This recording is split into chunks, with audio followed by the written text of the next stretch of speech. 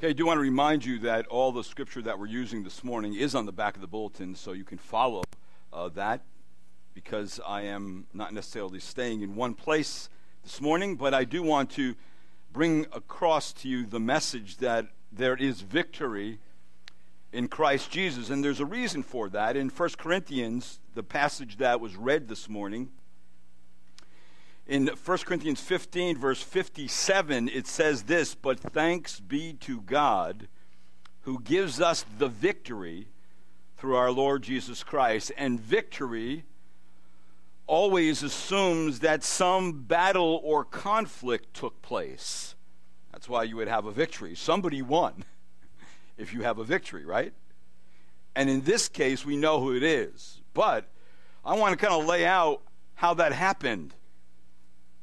Last week, in my message, we saw that Jesus overcame the test and temptation that was actually designed by Satan to get him to take the easy road, to get him to exercise the power of God instead of laying aside his independent exercise of that power and trust the Father to be a frail human being.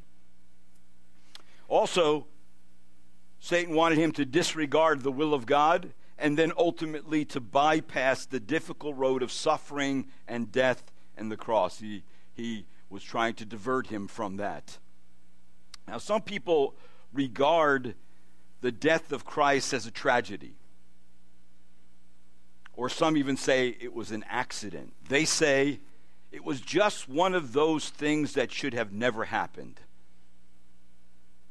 It was entirely due to either the stupidity of the people or some wrong political move. Others say that Jesus was taken completely by surprise and that he never expected it. When he said it's finished on the cross, he really was saying it's all over. His life had ended in failure. And he could, they say, have persuaded the people to follow him and live a godly life, but they would not listen. And so, at 33 years old, he died, and it was all a tragedy. People say that. People are saying that today. Now, those who think like that are ignorant of the Scripture. It's like when Jesus says, "Have you not read?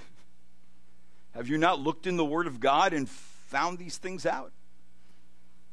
So they're ignorant of the Scripture because not only was Christ's death planned in eternity, if you read the Word of God, Jesus was crucified before the foundation of the world, the Word of God tells us. So did the prophets foretell his death 700 years before he was even born.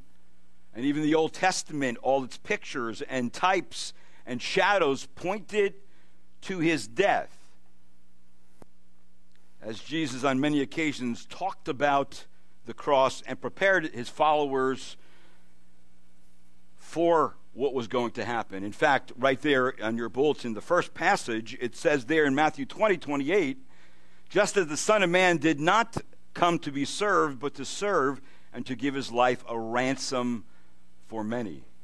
From that time, the second passage in Matthew 16, it says, "From that time Jesus began to show his disciples that he must go to Jerusalem and suffer many things from the elders and chief priests and scribes and be killed, and raised up on the third day."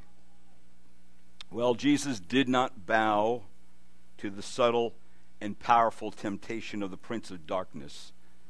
Instead, Jesus dealt decisively with the devil by actually going to the cross and finishing the work that was planned for him in eternity past.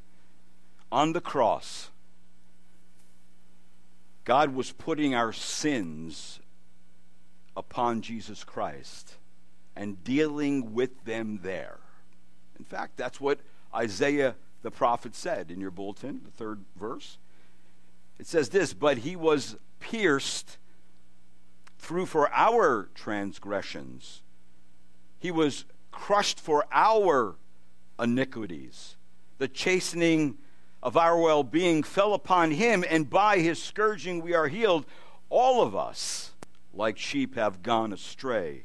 Each of us has turned to his own way. And then it says this, but the Lord has caused the iniquity of us all to fall on him. So Jesus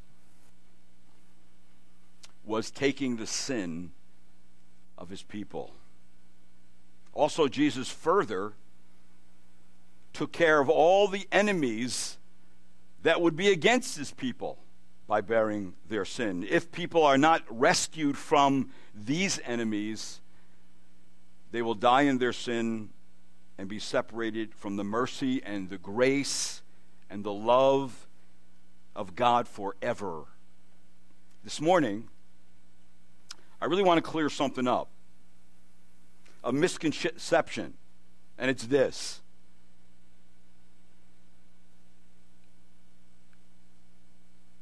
That the Bible,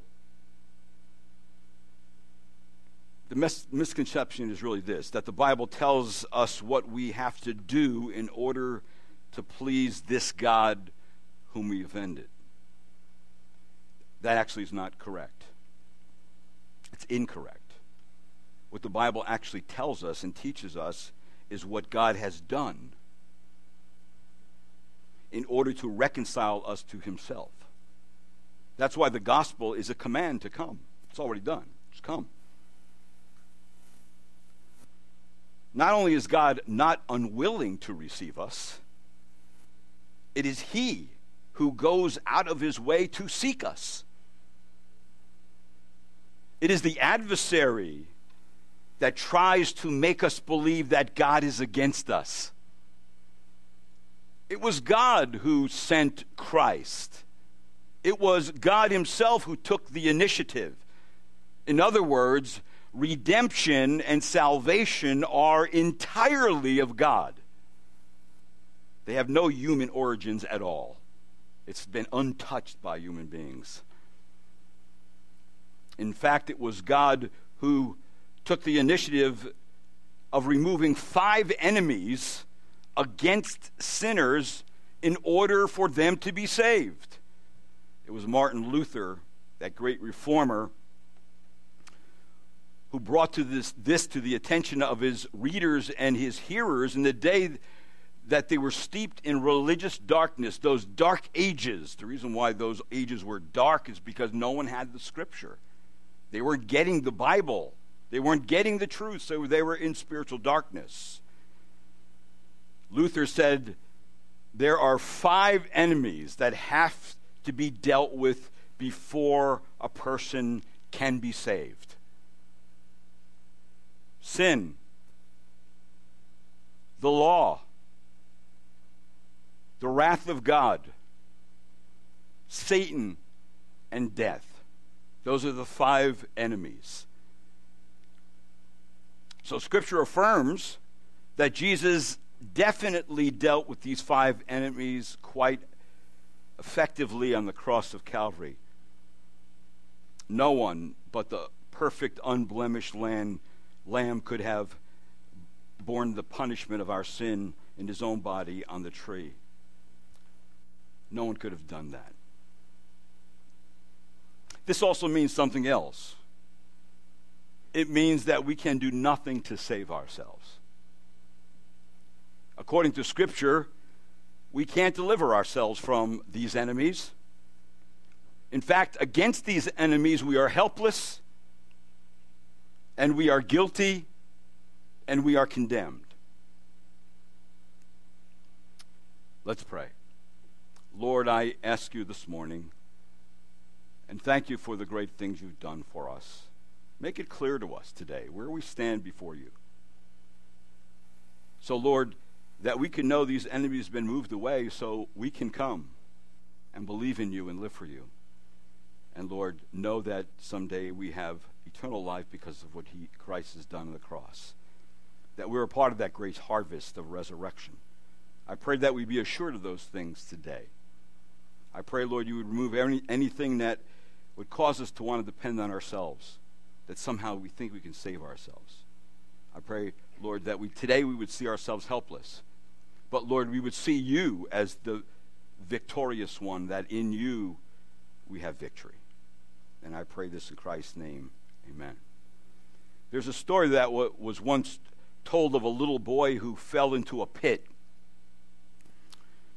Night, with all its dangers of wild beasts, drew near, and he could not get out. He trembled with fear. A crowd of townfolk gathered around. One person stood up and told him he was foolish to fall into a pit. Another said he was a naughty little boy playing near the hole and he should have known better. A third person told him to get out as he got in, but he could not. Another threw him a stick and he held onto it, but it broke. Of all things, someone even lectured him that once he got out, he should never fall in it again. The night drew nearer until at length a very strong, kind man went right down into the pit himself, picked the boy up, and lifted him out.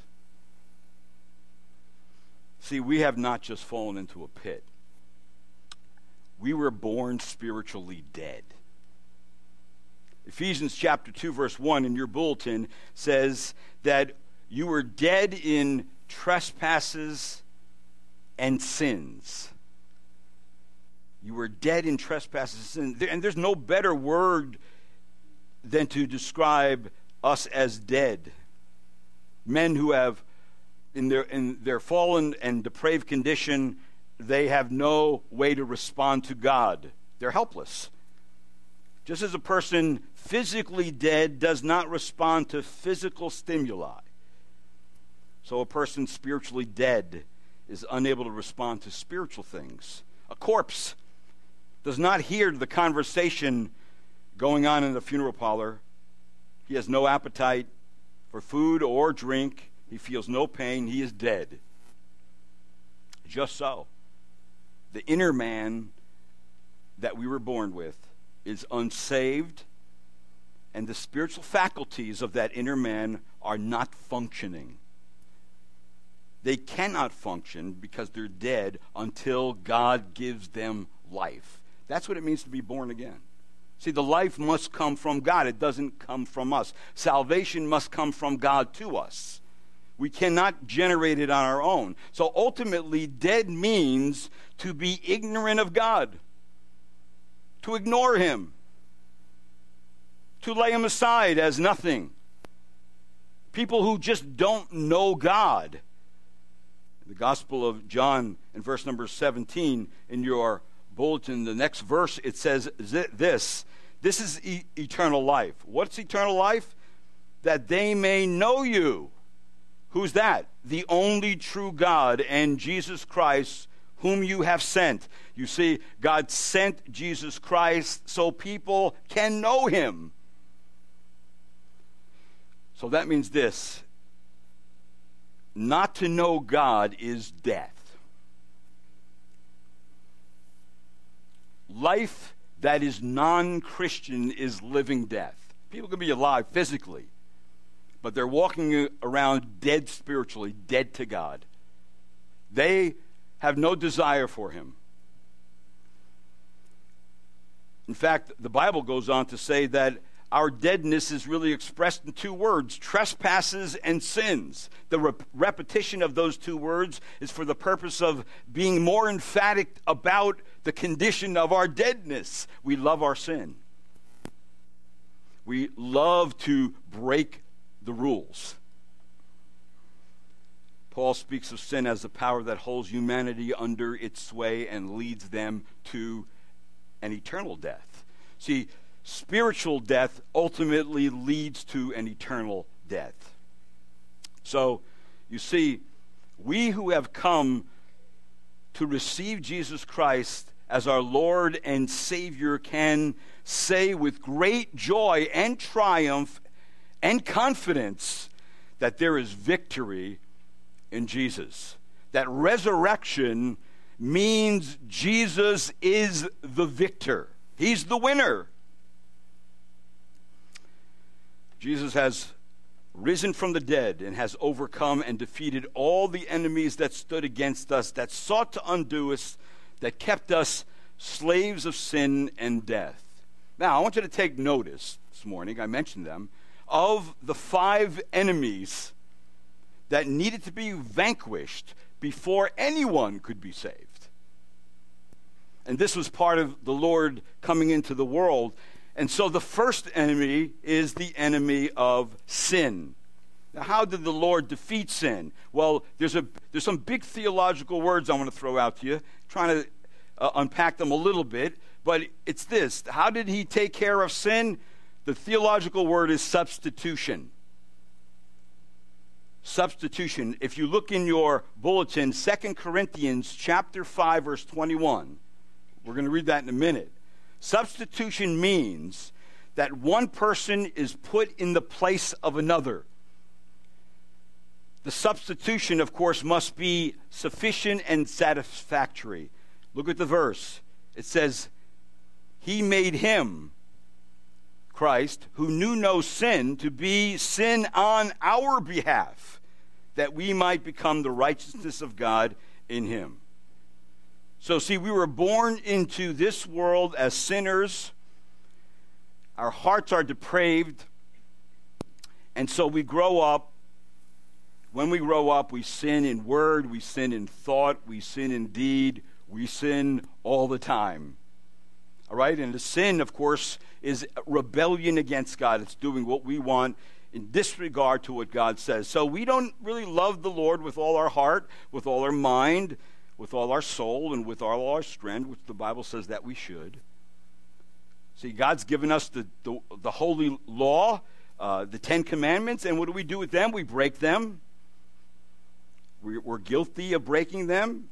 See, we deserve, because of how the Word of God tells us when we sin that there's a wage to be paid for sin, and of course it says in the Word of God the wages of sin is death. Sin was dealt with in a substitute. Jesus died in the place of sinners. And the result of that was that the sins of his people were covered. Another word that comes in here is the word atonement. Atonement has the idea of covering. Our sin had to be covered. In other words, covering leads or is really equal to being forgiven of your sin. When God covers your sin, and he washes it away, when he looks at you, when you believe in Christ, he sees no sin anymore. What does he see? He sees Christ's righteousness. So see, it's Christ who has to be your substitute, who has to die in your place in order for your sins to be covered and washed away. See, the way God covers sin of one who comes to believe in him and follow him is by the blood. By his blood. And that's why all through the scriptures it talks about that Christ, when he died on the cross, he had to shed his blood on the cross. There's a very specific reason for that. Hebrews chapter 9 and verse 14, it says this right there in the bulletin. It says, the blood of Christ, who through the eternal Spirit offered himself without blemish to God, cleanses your conscience from dead works to serve the living God. In other words, our faith communicates to our conscience that we are pardoned through the precious blood of Christ. We're pardoned through his precious blood. Another big theological word is the word expiation. Expiation is something with a view to me or to the believer. The expiation of my sin. In other words, my sin is removed from me. It exits from me. You can insert your name in there if you'd like. It exits from you if you believe in Christ. And my sins are now placed upon Jesus. That's expiation. So your sin exits from you. It's placed on Christ forever. He's dealt with it there. So my sin is removed from me, and the punishment is removed from me and given to Jesus. What Jesus offers to God, he does for us. He is our high priest, and that was never accomplished by any high priest. So that means when our sins cry out against us as believers, well, the blood of Christ speaks on our behalf. I claim the covering of Christ, right? When our conscience would ruthlessly condemn us, the blood of Christ cries for forgiveness. That Christ's atonement fully satisfies the demands of God's righteousness. So forgiveness and mercy are guaranteed to those who receive Christ in humble and repentant faith. So in the death of Christ, sin is forgiven. See, that is a great thing. See, this is an enemy that had to be dealt with, our own sin. So now believers, the Bible says, are dead to sin. Those who believe in Christ are dead to sin. And being dead to sin does not mean that we are perfect. It does not mean that we are without sin or that we shall never sin. What it means is that we are no longer in the realm of sin because we have been removed from the realm of sin into the realm of the kingdom of God. And wherein that realm of sin dominated our lives, its power governed us, and the various lusts and desires that we had in the flesh. But once we become believers, we're removed from that. And so therefore, Jesus deals sufficiently by what word? That big word, substitution. He died in the place of sinners. That's a great thing. So that enemy's done with. The next enemy is the law. And how did the Lord deal with that? Another big word is, well, it's not really that big of a word, but it's the word perfection. Perfection. He had to perfectly obey God. See, the law, the whole point of the law is that God says to do something, we're to do it. But the problem is that the law had to be given in order that they or we might see that they or we could not keep it. So the law of God, the Ten Commandments, was actually given to us to show us we cannot obey the law. We cannot keep it perfectly. The law, in other words, was never designed to save anyone. The law could not save us because we could not keep it, and God knew that. What did the law end up doing to us? It condemns us. It condemns us in our sin. In fact, look at your Romans passage of Scripture in the bulletin.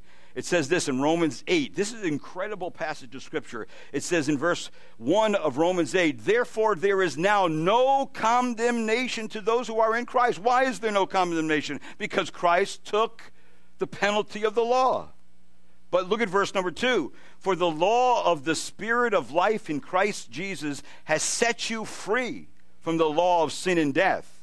For what the law could not do, weak as it is, was through the flesh, God did, sending his own Son in the likeness of sinful flesh and as an offering for sin." And notice what it says. He condemns sin in the flesh so that the requirement of the law might be fulfilled in us,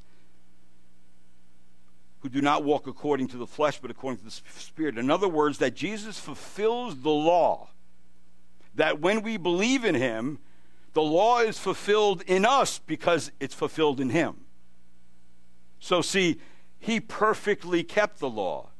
He never disobeyed the Father. He was the perfect, unblemished Lamb of God who fulfills all the demands of the law. And when we believe in him, those laws and all the commandments are fulfilled in Christ. It makes us perfect before God. So we are made righteous before God. We are made perfect before God. But there's a third enemy that comes up, and that's the enemy of the wrath of God.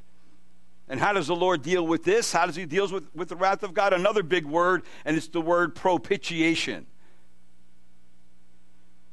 Propitiation means that on the cross, Jesus bore our sin and he bore our guilt.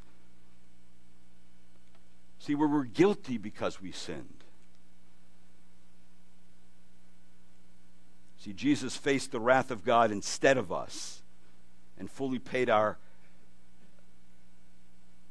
our behalf the debt we owed because of breaking the law. Look at again in Hebrews 2:17, your bulletin. It says, "Therefore, Hebrews 2:17, therefore he had to be made like his brethren in all things, so that he might become a merciful and faithful high priest in things pertaining to God, to make, here's the word, propitiation for what? For the sins of his people. See, at the cross of Calvary, Jesus made it possible for a holy and a just God to be propitious towards us. In other words, favorably inclined toward us. See, Christ had to remove that enemy. Favorably inclined to people who are guilty sinners. I am guilty. See, Jesus satisfied God's holy justice, enabling him to save people who deserved only judgment. So propitiation is something done with a view to God. An offering is made to God for what? To satisfy the demands of God's law and his justice. When Christ gives himself as a propitiatory sacrifice, he satisfies what God requires, because God requires the penalty of sin, and the penalty of sin is death, and that's why Jesus had to die. He had to die so when we believe in Christ, God could look at us favorably. Not as a judge to judge us and send us to hell, but favorably as a God who says, because of Jesus Christ, you can enter into the kingdom of God. You are set free from the demands and the condemnation of the law. It was like what it says in Isaiah 53:11, it says, as a result of the anguish of his soul, he will see it and be satisfied. By his knowledge, the righteous one, my servant, will justify the many as he will bear their iniquities. This means that God's wrath and justice towards anyone who believes in Jesus Christ are satisfied. And all those who put their faith in Jesus Christ, their high priest, Christ is more than just a high priest. He is, according to Scripture, the great high priest. And so what is great high priest does? Christ did not satisfy the demands of God for himself, but he satisfied the demands of God for my sin and for my guilt and for the sins and guilt of all those who will come and believe in Jesus Christ. It's like in Romans, it says, whom God displayed publicly as a propitiation in his blood through faith.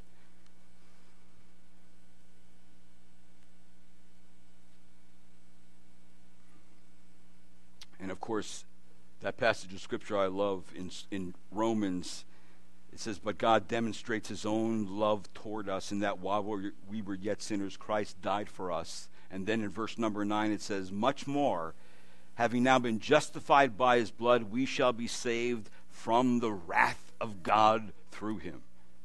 So see, propitiation is where we are saved from God's wrath. See, God removes that. Christ removes that enemy. See, if we neglect the only great means of salvation to escape God's wrath, we will stand alone to face the justice of God. It will not be a matter then of how can we escape, but the cold, firm reality is there is no escape without Christ. You cannot escape from God's wrath without Christ. A Christian can stand, though, who believes in Christ, and they can declare it, I'm saved from God's wrath. My whole position has changed. I was unsaved, now I'm saved. I was under condemnation, now I'm no longer under condemnation, not because of anything I could have done, but because everything Christ had done. In other words, we are moved from one place to another, from the place of not being Christian to the place of becoming a real, persevering Christian right to the end of our life, right into the kingdom of God. So Jesus' death satisfied God's judgment on sin, removing God's anger towards sinners, and now God is and appeasing God's wrath towards us. God's looking upon us favorably in Christ. Don't you want to be in that position? That's the position I want to be in, but I could have never known that unless I found it out from the Word of God. It's got to be God who tells us what he's done. So now I can believe in him of what he's done, what he's accomplished already. There's nothing I could add to what he's done. Not one thing I can add to what he's done. But there's a fourth enemy, and that's the enemy of Satan himself. How does the Lord deal with it? This enemy? Simple word, destruction. If you look in your bulletin, look at 1 John 3:8. It says this, the one who practices sin is of the devil, for the devil has sinned from the beginning. The Son of God appeared for this purpose, to destroy the works of the devil. The only way to deal with an enemy like Satan is to destroy him. And so all through Scripture, we see that Satan, who is the ruler of the air, but see, for those who believe in him, he's no longer their ruler. That his works, he still works in the sons of disobedience, but for those who believe in him, he can no longer work in them anymore. He doesn't have them anymore. They're no longer in his kingdom anymore. See, Satan hides himself in order to blind people from what he's doing behind the scenes. But for the believer, we have the Word of God. And what does the Word of God do? It gives us available knowledge on how to expose what he's doing, his schemes and his lies, and expose them with the truth. That's what it does. The truth is like a spotlight. It's like a magnifying glass, and you can see what's happening. And you look at the world through those, you have a Christian worldview, and you look at the world, and you say, there's a lot of wickedness and evil in this world. And this world is not heading to a good place. This world is heading to a bad place. We can even say, people who know nothing about God can ask, what's going on? What's going on with this world? This world's crazy. It's nuts. There's wars everywhere. There's hatred that is abounding everywhere. And who's behind it all? You know who's behind it all? Satan. Satan's behind it all, but you know what he could not do? He could not hold back the Lord's work to reconcile us to God and put us right with the Father. He could no longer do that. The casting out of Satan is associated with drawing people from all tribes and nations to Christ. He is unable, in other words, to stop the gospel and the active missionary work of the church. See, the devil and his forces thought the cross was their moment of victory. But what actually happened was the Lord was the victor by arising from the grave.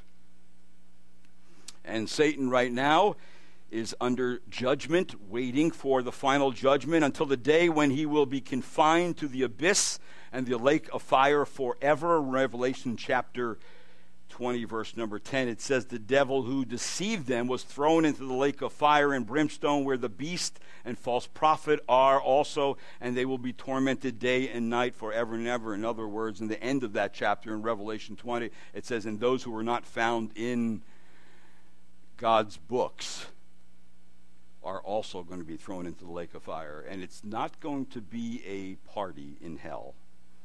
It's not going to be a place where people are having a good time. It's going to be a place of darkness and misery and being left to yourself. Would you like to be left to yourself? I surely wouldn't. Because you know what? When we're left to ourselves, we will destroy ourselves.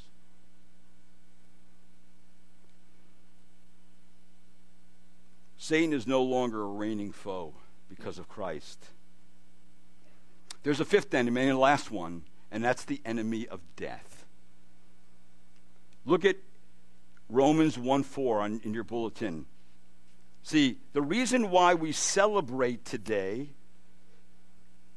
is because, actually we celebrate every day because his resurrection proved he is what he said he was, that he is the Son of God. His rising, proved that God had accepted the sacrifice he offered. Look what it says in Romans 1:4. Who was declared, I love that, the Son of God with power by the resurrection from the dead, according to the Spirit of holiness, Jesus Christ our Lord. He was declared. In other words, God said, listen, I have accepted your sacrifice. You defeated Satan, death. You defeated all the enemies against anyone to be saved. And so therefore, you are the Savior. You are declared the winner. You are the victor. See, Christ died to save us, and now he lives to keep us. Brethren, there is no gospel without Jesus Christ. There is no salvation without Jesus Christ. There is no forgiveness without Jesus Christ. There is no peace without Jesus Christ. There is no Christianity without his death, his shed blood, his atoning substitutionary sacrifice. From the beginning to the end, all of God's gracious purposes are carried out by Christ and in Christ and through Christ. It is Christ who is the head of the church, who is the Son of God, who is the Savior of the world. He is the one who rose from the grave. He is the one who ascended on high. He is the one who's seated at the right hand of the Father with all authority and power in heaven and earth, and he is the one who's coming back again, and it all says that in the Word of God. Don't ever believe the lie that there could be some salvation or redemption from sin that is possible apart from the Lord Jesus Christ. That is a lie from the pit of hell. And that's what people are believing today. Because they're saying this. They're saying, oh, salvation is like a big mountain, and there's a summit. And everybody's heading to the same place, the summit. But they have different ways to get there. So you can come through this religion, and you can come through that religion, and you can come with your own philosophy, and you can come with all your stuff. No. No, according to Scripture, there is only one way.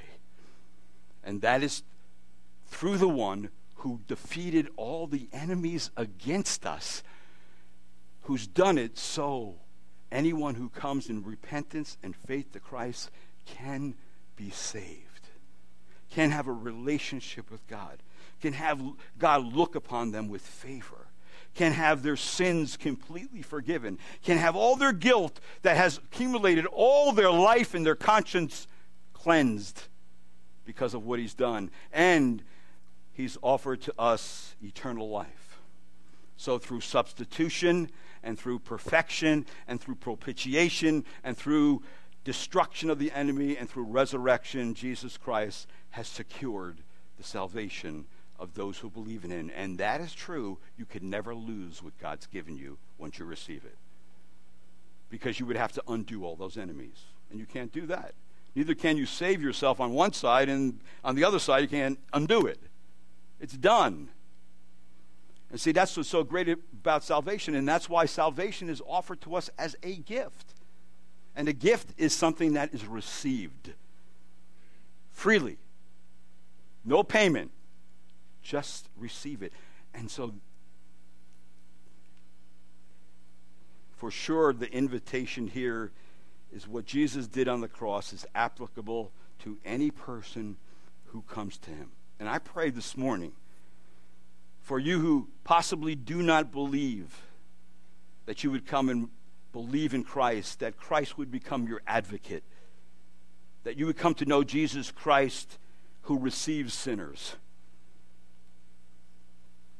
And remember this, friends, Jesus is willing to take you just as you are, with all your guilt and sin, and wash you and make you whiter than snow, and promise that because he rose from the grave, he is the first fruits of the great harvest of resurrection. You will rise also. Now, the thing about it that is that there will be a resurrection unto life and a resurrection unto damnation. Because we're created in the image of God and we have an eternal soul, when resurrection comes, because of what Christ has done, either someone's going to be raised to eternal life to spend an eternity in hell where there is no death and no escape, or they're going to spend an eternity with Christ where there is joy and rejoicing, where there's no crying or weeping or anything that would cause pain or anguish in that place. And it's all through Christ. Can't bypass him. And if you have salvation, today is the day to rejoice. Today is the day to thank God for the great thing he has done. And then that's why I want you to read the last passage in your bulletin. The 1 Corinthians passage. It says this: but when this perishable will have put on the imperishable, and this mortal will have put on immortality, then will come about the saying that is written, death is swallowed up in victory.